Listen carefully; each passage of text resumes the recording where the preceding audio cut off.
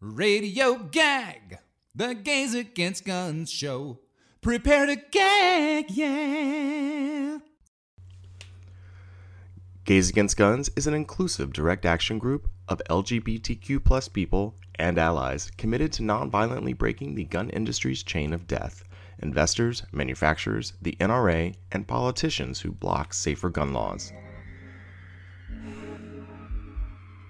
Good afternoon, everybody, and welcome to Radio GAG, the weekly Gays Against Gun show. Radio GAG is your weekly update on how to end the horror that is the American gun violence epidemic. I'm your host, Ty Kersley. This week, be a man. I talked to Jeremy Stein, Executive Director of Connecticut Against Gun Violence, and Mike Song from the Ethan Miller Song Foundation. We talk about responsibilities of gun safety and accountability when it comes to men in our country. Let's start first with Jeremy Stein. So, Jeremy, welcome back to Radio GAG. Well, thank you. Thank you for having me. It's a pleasure to be here. We finally got to meet in person last month, and it kind of sparked some interest in me because there were other men in the GVP group that I was talking to, and of course we were there with the Olivers, and there just seems to be a lack of discussion amongst men on what their responsibilities are. And I don't even mean just gun owners, but how gun safety should be a conversation, and doesn't seem to be translating like it did to me in the military, or it seems to in other cultures. Do you feel that you see this anywhere, that you see other people trying to hold men accountable for their actions, but especially for gun safety? Yeah, I mean, there is a odd shortage of men who are involved in gun violence prevention. And we see an overwhelming amount of primarily white middle-aged women there that are at the forefront of this movement, and we are seeing it shift a little bit. And but you know, when you go to the a march, you see a lot of women, mothers, mothers against violence, Mothers United for this, Mothers Demand, and I do think there is a large responsibility by men for a lot of different reasons. I mean, if for no other reason than we created this mess.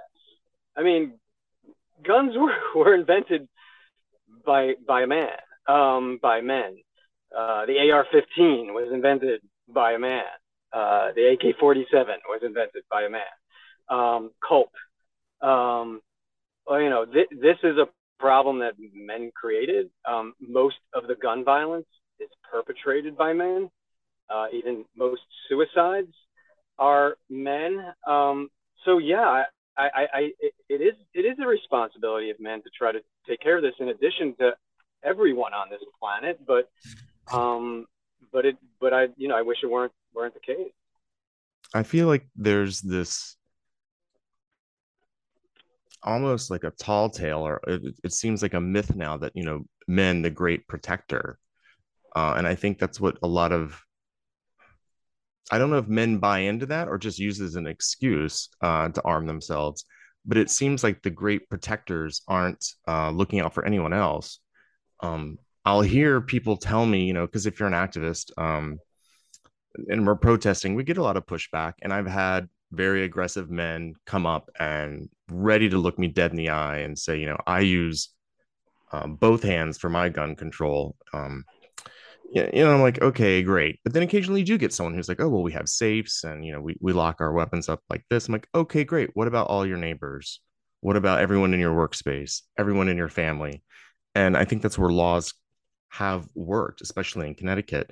So what is the Uncle Sam kind of, lock up your gun motto? What can we kind of create to get this conversation going, where the responsibility is, if you're going to own a gun and have that responsibility to be a protector, if you're saying self-defense, but no one else in the country is safe. Yeah, I mean, and I want to make something very clear. When I make a comments about like I wish there were more men involved in the movement, like that is not to suggest at all that only men can save us, because it's quite the opposite.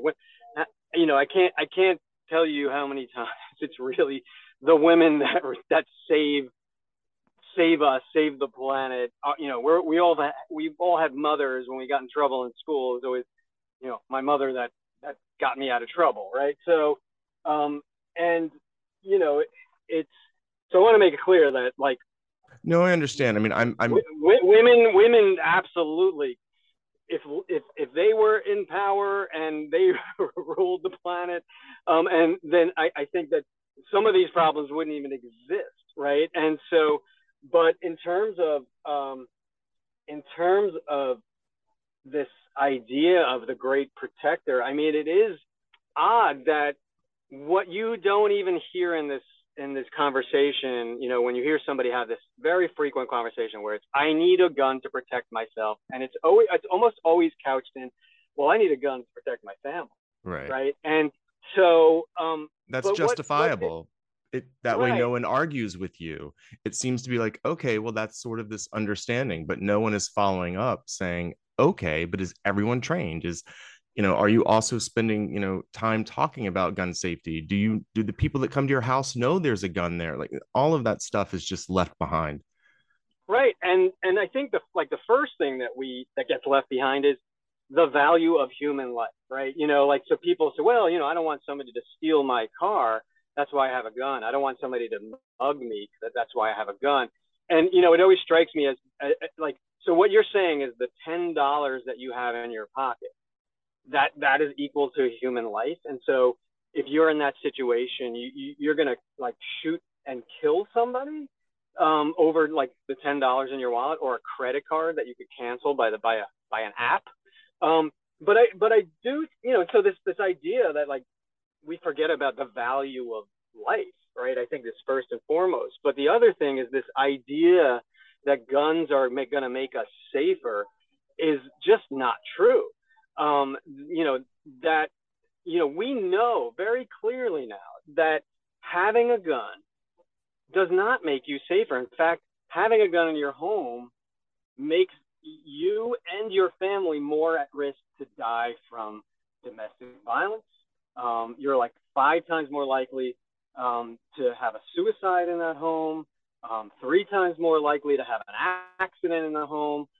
We know from all of the facts and statistics that having a gun also not only makes you more likely to die or get injured in your home from that gun, but just by the fact that you own a gun, studies have shown that you're more at risk to be harmed outside of your home. So we know having this gun doesn't make you safer. We also know that there's a huge responsibility with gun ownership that sometimes is forgotten. And we see cases all the time where people leave guns in their cars and then go into a bank or a school, and sometimes they don't even lock their cars.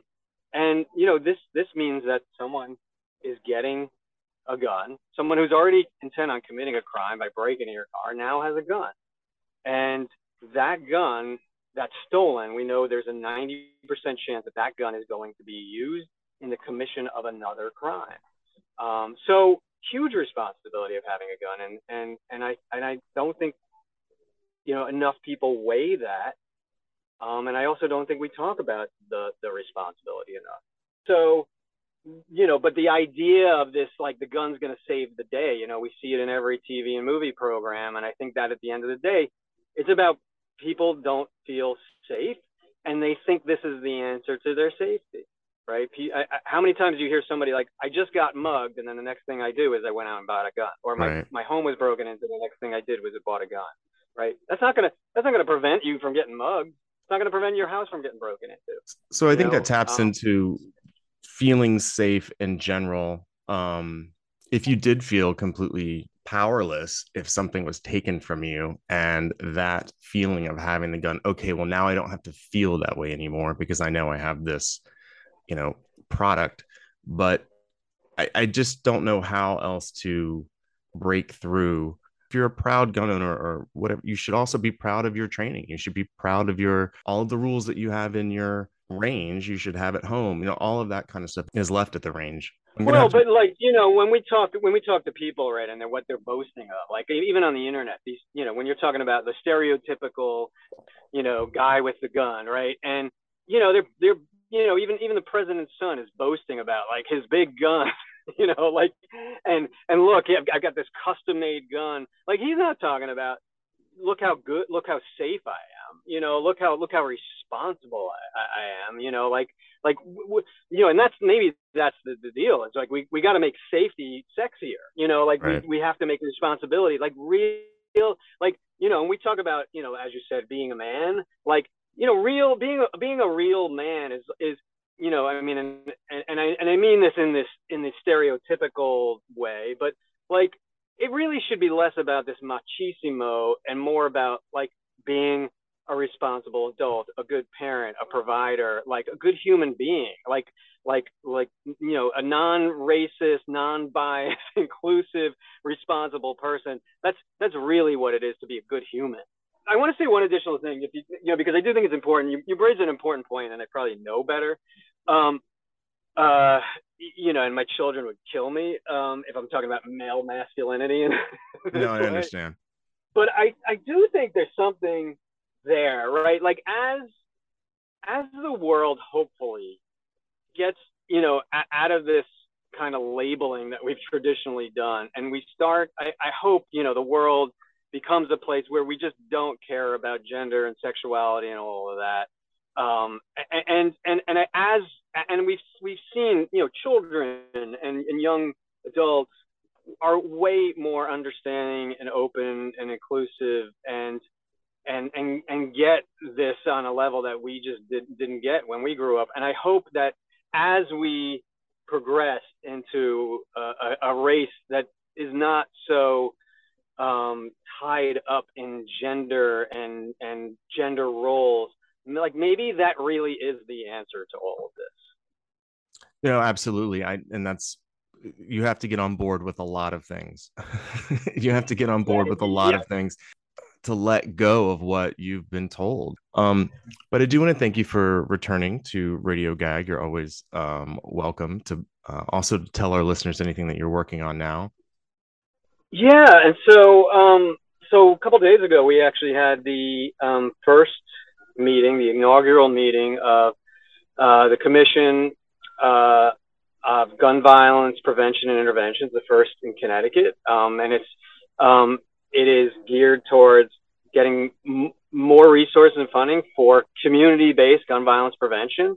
So in Connecticut, we are doing the deep dive into making sure that we concentrate on community-level gun violence, the gun violence that is mostly affecting Black and Brown communities that occurs in our cities, and to make sure that we are looking at root causes.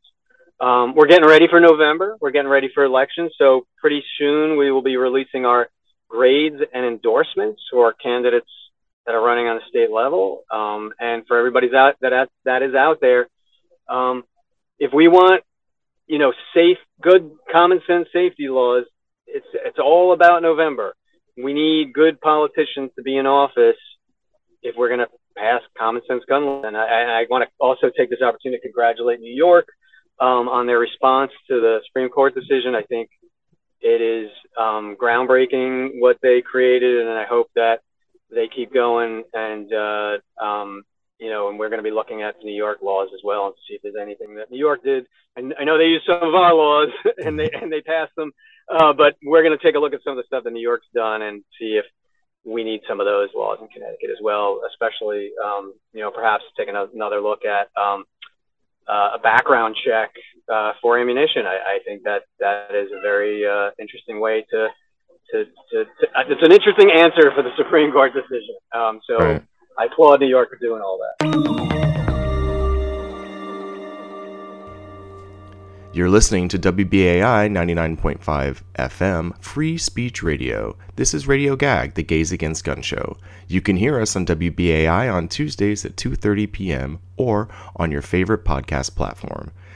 Next up, we have Mike Song from the Ethan Miller Song Foundation, who spearheaded the passage of the bipartisan gun safety bill called Ethan's Law with his wife, Kristen.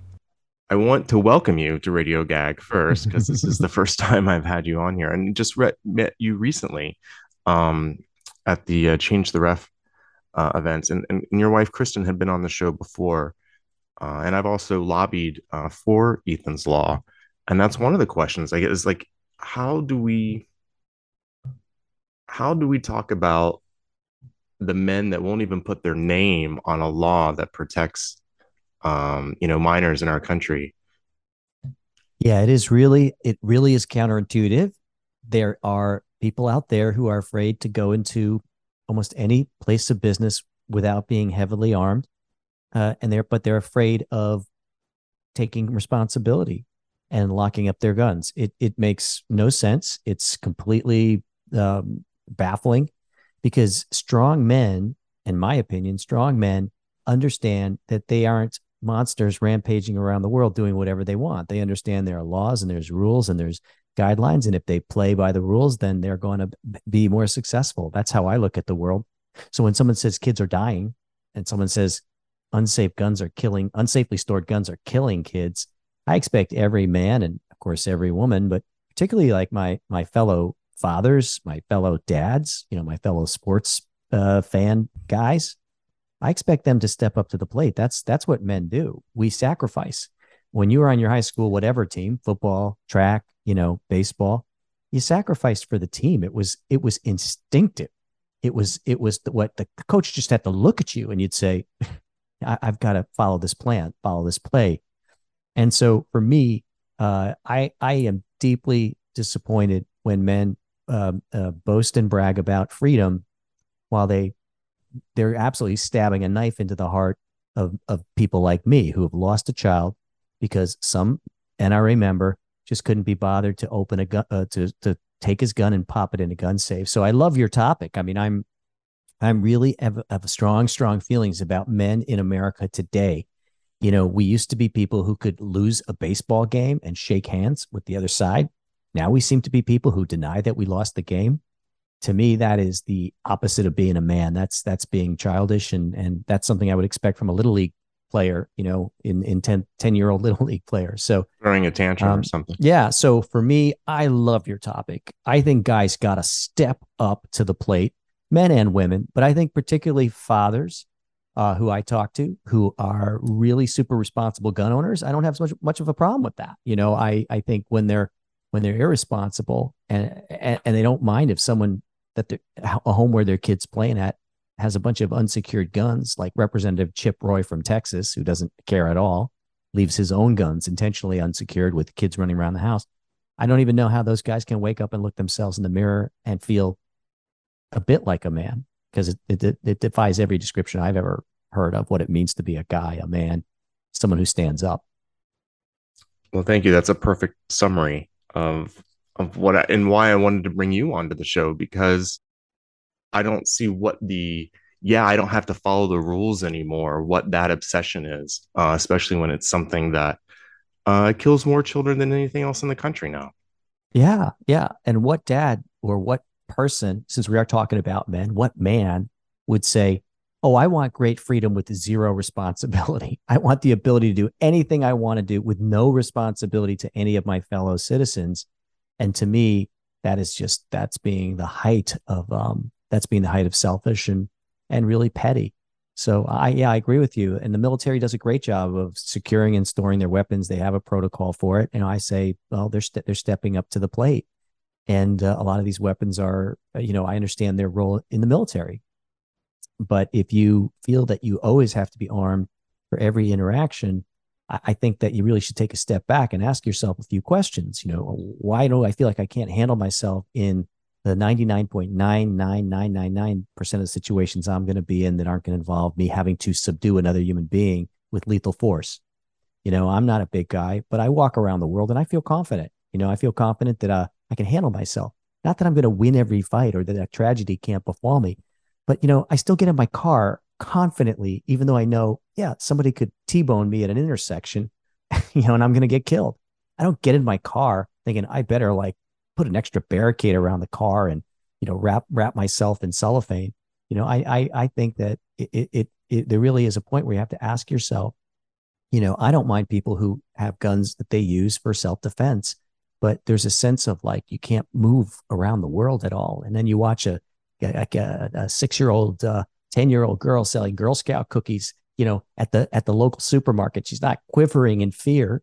She knows she could get shot. Every kid knows that that's a real risk today, but they're not quivering in fear. And so I think there is something to it where, I think they've been sold a bill of goods that it means that you're protecting your family by having lots of guns in your house. And the opposite is true. The stats go up dramatically that your kid's going to commit suicide, or a neighbor's going to come in the house and play with the guns, or, what we're seeing right now play out in Parkland, where a school shooter is going to come along, depressed, bullied, not detected somehow in the system, although it's mind-boggling what is missed sometimes. But that school shooter is going to grab the family gun. Parkland, Sandy Hook, dead kids, dead kids like my kid. And my kid died from an unsecured gun at a neighbor's home. But I can only tell you that if you walk in these shoes and you can't see the point in a law that just says kids around, lock guns down, there's just something wrong. There's just something wrong in your head with how you perceive reality, because the pain that you inflict by not having that law out there is monstrous. What was the turning point where you decided, okay, this is who we are now? We're now activists for this, because there's a lot of grieving in everyone's life when they lose someone. And some people don't get over it. So I understand that there has to have been a moment somewhere. Could you fill me in on that a little bit? Yeah, I think, you are absolutely paralyzed for a long time, months really of like almost a paralysis where, every single thing you enjoyed was tied up with your family, your kids. You go to a restaurant that you went to with that son, and that empty chair is always there. It's this empty chair thing. You see it, and it opens up this Pandora's box of just grief and memories that play in your head like a terrible reel, that you see over and over again. But there was one moment where I do remember feeling really empowered, and it was when Emma Gonzalez, who now calls herself X, who we actually were at an event together with, who I really admire tremendously, gave the speech at Parkland, because that was 14 days after Ethan was shot and killed. So we were still in the depths of despair. But I watched her do her speech, and she said the whole idea about we call BS. It was a great speech because she repeated that phrase in a powerful way that I saw change happening right there. And I felt it inside me. And I'm forever grateful for her and David Hogg and that entire movement for going out and really trying to march and move for real change, to get people registered and to get people elected. So that was one big turning point for me. Another one was a vigil that was held for my son by my dear friend, Scott Markovich in our town. That was a turning point where we were at the middle of the night. It was a freezing cold. It was a February 2nd, maybe or 3rd. And I do remember being held the microphone, and I couldn't speak. And I just said, everybody just say this with me. We love you, Ethan. And for me, it was really profound. Everyone just said it all at once. There's maybe 1,000 people crammed onto our town green. And it was almost like some kind of strength came into me from the community, that we weren't saying, oh, Ethan's dead and gone. We were saying, we love you, in a way that he was sort of with us in the present tense. And that was a very powerful moment. And one other third moment where it was very catalytic for me was that we have some relatives who are very, they're extremely conservative and probably love Donald Trump and love everything that he stands for. And they came over the house maybe 4 or 5 days after Ethan was gone. And what they did was, I knew that it was coming. They actually, if you can imagine, they actually started to try to get into a Second Amendment debate with me about how I couldn't go and pass a law. And I just remember being triggered by that in a positive way. Like, we're going to pass this law. And my wife is a force, as you know, a force to be reckoned with. But yeah, so I think those were the moments where inside me, I could feel like this visceral thing changing.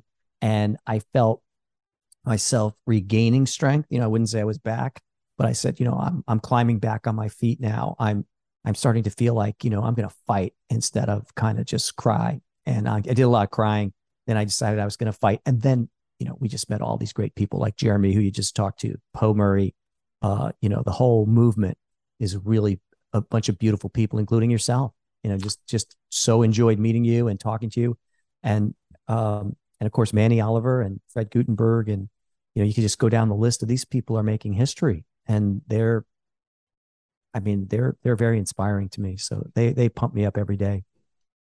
When you do have a face-to-face conversation, do you get pushback from a gun owner? Do you get still that tension that's there that I think weapons bring to a conversation? I mean, do you still get it even though you're completely genuinely openly saying, look, this is what can happen to you, I don't want this to happen to anyone else, and that still doesn't seem to drive home for everyone?